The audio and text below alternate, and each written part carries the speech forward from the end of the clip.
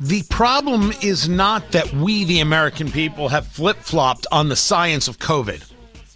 It's that every day it seems we're getting a new piece of information contradicting the information before, but the information we're getting is not science-based information. That's the part, as we learn it day in and day out, week in and week out, we become more disgusted with what it is that we are seeing, what it is that we're experiencing, because what we want more than anything is to be able to have faith that the federal government has these doctors and has these people, and all right, this is what we're seeing, this is what we're happening, this is what we're going to do. But we're getting into places where we are inventing problems and dynamics that have nothing to do with science. And the American people are the one who are suffering, not just because, as some people would say, they're not getting vaccinated. No, we're suffering because at what moment will we be able to trust these people again? That's the conversation not told. Tony Katz today. It's so good to be with you. Facebook, Tony Katz Radio. Go to Twitter. Find me there at Tony Katz, and of course, TonyKatz.com. Jim Garrity joins us right now. You find his work over at National Review.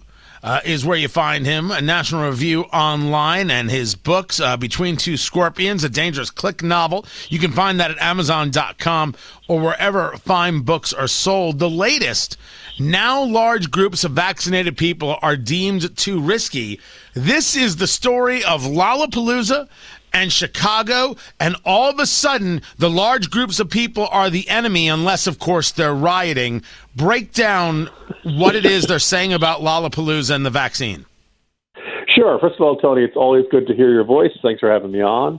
Yeah, I did not expect myself to be riding to the rescue of the reputation of Lollapalooza when the weekend began. But they're holding it. It's a 4-day festival out in Chicago. They think like 100,000 people are going to show up. It's a big crowd. It's a big music festival, right? Multiple stages, some of it indoors, some of it outdoors. But they said they have a pretty stringent requirements there. To show up and be let in the gate, you either need to have proof of vaccination or you need to have results from a COVID test performed in the last 3 days that came in negative. And they said on the first day, more than 90% showed up who showed their proof of vaccination. 8% said they had proof of a negative test, and they said there were 600 people who were turned away because they did not have either one. Now, that's pretty good. This is what you're supposed to do. Masks were not required for the indoor parts, but they're recommended but not required for the first 2 days, and then they were required for the second 2 days because new cautions for the Delta variant went into effect. If you read the coverage of this in the Chicago papers, Tony, you would think they were basically inviting people to cough in each other's faces, and that this was being held in a leper camp or something like that. That it was this oh my God, this is a super spreader event. It's a super spreader. Well, first of all, everybody, the 90-some% of the people who went there and got vaccinated, they've taken the best step they can do. Those other folks who brought in a negative test, yeah, I prefer they got vaccinated. But all in all, they brought a negative test. Now, is it possible? Now, it's not a perfect system. You can get tested, and the only thing the test can tell you is, do you have COVID at that time of the test? You get the test, you get the test results, you walk in you're walking to the concert, you catch it from somebody else. There's not much you can do that. But the good news is you're going to an environment where 90% of the people are vaccinated, which means they're not going to have a severe response. Now, what we've learned from Delta is that yes, there is a chance that if you are vaccinated, you can be a carrier. And yeah, there's a small chance you'll be a breakthrough infection. I know a couple people who've had them. They describe it as being really cruddy. It stinks. It's for a day or two, you get sick, and then you recover, and then life goes on. If you want to argue that this gathering is too risky and should not be permitted, your argument is effectively that large groups of people, of which 90% or more are vaccinated, should not get together. And that would apply to not just concerts, but probably every sporting event coming down the pike, any other large gathering of any kind. Now that's where a lot of people are. They are indeed in constant opposition, and that comes from constant fear. There are some people talking about Lollapalooza and saying that the showing of the vaccine is nothing more than showing a white card that they could have printed off their home printer, and some of the people are lying.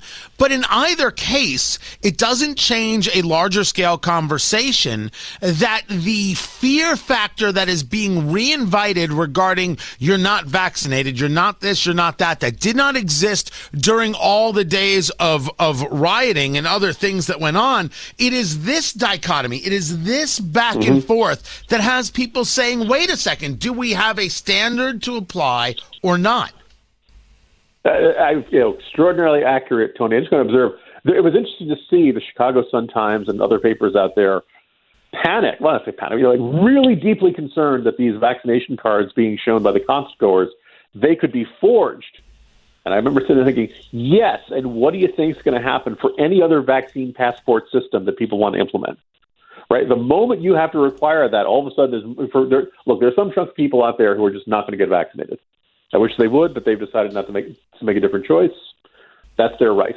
Yep. So they're going to say, oh, wait, I want to get into that concert. I want to continue working where I work.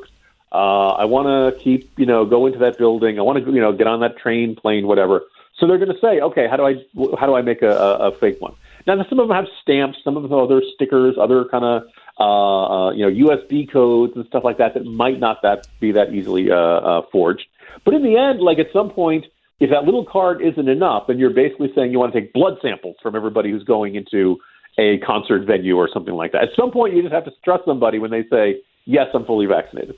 And this, the same problem you're seeing for the Lollapalooza thing, that's going to be in effect for any vaccine passport system you want to create, because the federal government does not have one central database that has information on everybody. Remember, states were running this themselves, pharmacies were running this themselves, big various events. There is no grand repository where they can say, let's check this person's ID. Oh, yes, you are vaccinated, you're fine. It's just not, there is no way to do that. And I kind of have a feeling a lot of people calling for a vaccine passport system are just kind of assuming that, I guess the other thing is also these people, we saw Obamacare .gov get rolled out, healthcare.gov get rolled out. Didn't run smoothly, right? This idea that you're going to create this grand system from coast to coast to check everybody's vaccination status whenever they try to go anywhere. These systems don't get created overnight, and it's not going to run smoothly. And it's just kind of operating on this blanket assumption that we can step into this, what strikes me as quasi-authoritarian. I just don't want New Jersey state troopers coming through the Amtrak train saying, Pippas, please, like you used to see in World War II movies. Yeah, well, look, I think that if you took away the word quasi, you'd be onto something. Talking to Jim Garrity of National Review Online. You can get his books at Amazon.com, Between Two Scorpions. A fun read. You should give it a read, available at Amazon.com, wherever fine books are sold. You followed this piece up about Lollapalooza with a piece that literally just came out. COVID vaccine campaign suffers as feds drag their feet. This is the part two of all of these stories, that the administration has magnificently failed in being able to sell their story because they've gone against the story. The story is vaccine works. You should get vaccinated. They've gone against this story. And there's now a question of whether or not it's really the administration that's done this or the media that has done this, because you've seen people in the administration go after the Washington Post and the New York Times, excoriate them, a full dressing down, basically saying, what are you doing? You're making our job impossible here. Watching the Biden administration complain that the Washington Post and the New York Times is getting it wrong, and that with hysterical headlines, they're stirring up fear and paranoia and offering an unrealistic perspective. Every conservative in America probably felt that same vibe of John McClane and Die Hard. Welcome to the party, pal. Right. We've been complaining about this for decades.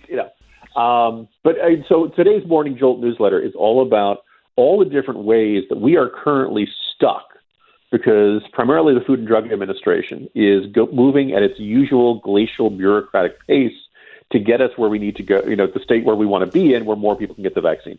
Right now, I've ran the numbers on this. There are about 20 million people in this country who fit a demographic of not, vehemently opposed to the vaccine, open to it, but not convinced yet. And of that demographic, about 45% say, I'd probably be more likely to get it if the FDA gave it full approval.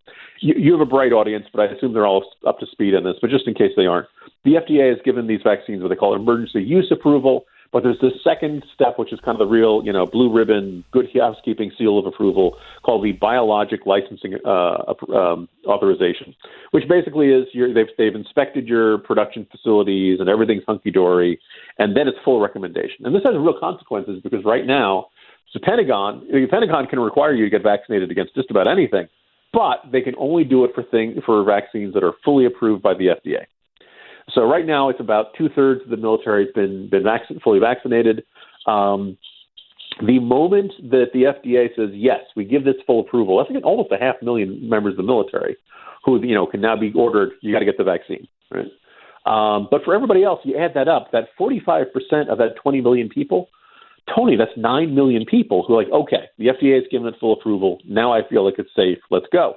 And I've been trying to get people at the FDA to explain, all right, you say there's no real difference between emergency use approval and this BLA approval, that for people who want to get, who are worried about COVID, the effect is the same. Go out and get it.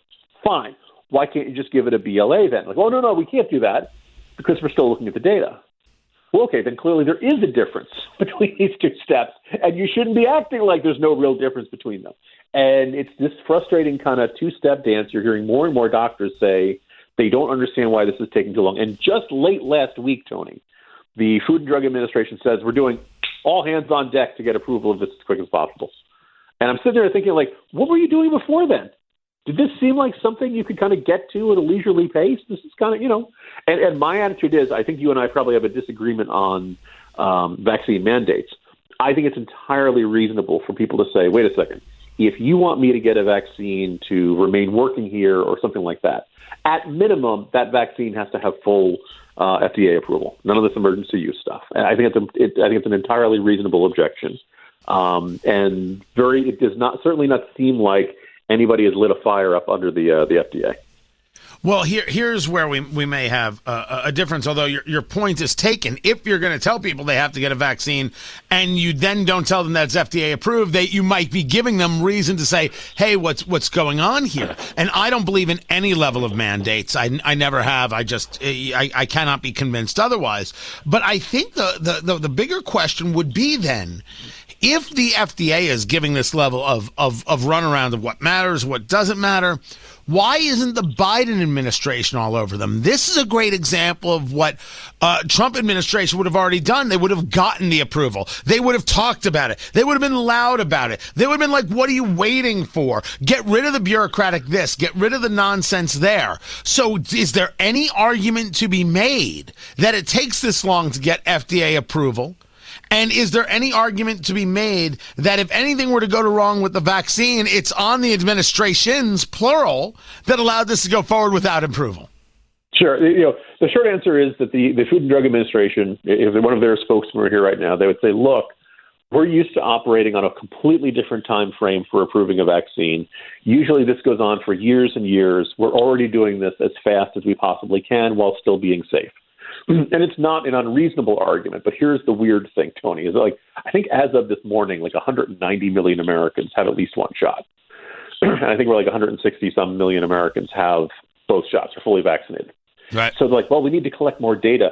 Look, the data's in our bloodstreams already. Like, it's kind of like, we can't, I really want to get a sense, and I haven't got any good sense, like, what is the Food and Drug Administration looking for at this point? Are they going to find something that makes them say, oh, wait, this isn't such a good vaccine? Because if that's the case, it's already in me, and it's already in a whole bunch of lots of other Americans. So it doesn't really make a lot of sense, at least to a layman's point of view, of just what this process needs to do. And I've heard, Marty Makary and some other doctors who've gone through this process before say, really, you could not quite, some dispute this, but you could do this in a weekend. That basically, you collect all the data, you put the data in front of them, and a process that takes a month of reviewing the numbers, like if you just say, nope, we're going to do this, we're just going to sit down and we're going to run through all this data and we're going to look at all, and we're going to analyze it and come to our conclusions faster. Like, it's not necessarily, some people can look at that, oh my God, they're rushing it, they're going through this process and all that kind of stuff.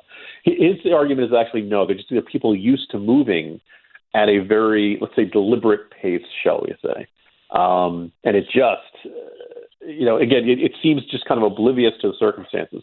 Two other aspects I get into today's morning jolt that I'll just, go over real quick. It's really annoying to hear Joe Biden say, parents, you should get your kids vaccinated. when those of us with children under age 12 can't get them vaccinated. And there's this bizarre editorial in the New Jersey Star Ledger today that was saying it's time for a mandate for all children in schools. Well, they can't get it if they're under age 12. So it's bizarre. Like they're talking about this. And oh, by the way, the FDA is currently saying that they need more data up for kids. They want to be extra careful with that. You can't begrudge them that instinct that much. But the end result is it may not be approved until midwinter, like January 2022. Like if the great fear is to vaccinate their kids, the first thing is I'm not quite sure if it works on 12-year-olds. I have my wonder about, why would it work on 11-year-olds? Would it work on 10-year-olds? And an important point for listeners to keep in mind, these are all the same vaccines. They are not reformulating them for the teen version or the kids version. In fact, I was kind of surprised. I figured they would do smaller doses based on age. And it's possible they will do that for the children's age. But right now, Tony, a 12-year-old and a 40-year-old and an 80-year-old all get the same dose of the same thing. And that's why parental hesitation is absolutely rational. And the people who want to force parents are in for a very rude awakening on the pushback. That's Jim Geraghty right there, Geraghty, the book Between Two Scorpions. You should check it out at Amazon.com and check out his work at National Review Online, nationalreview.com. Jim, I always appreciate it. I've got more. I'm Tony Katz.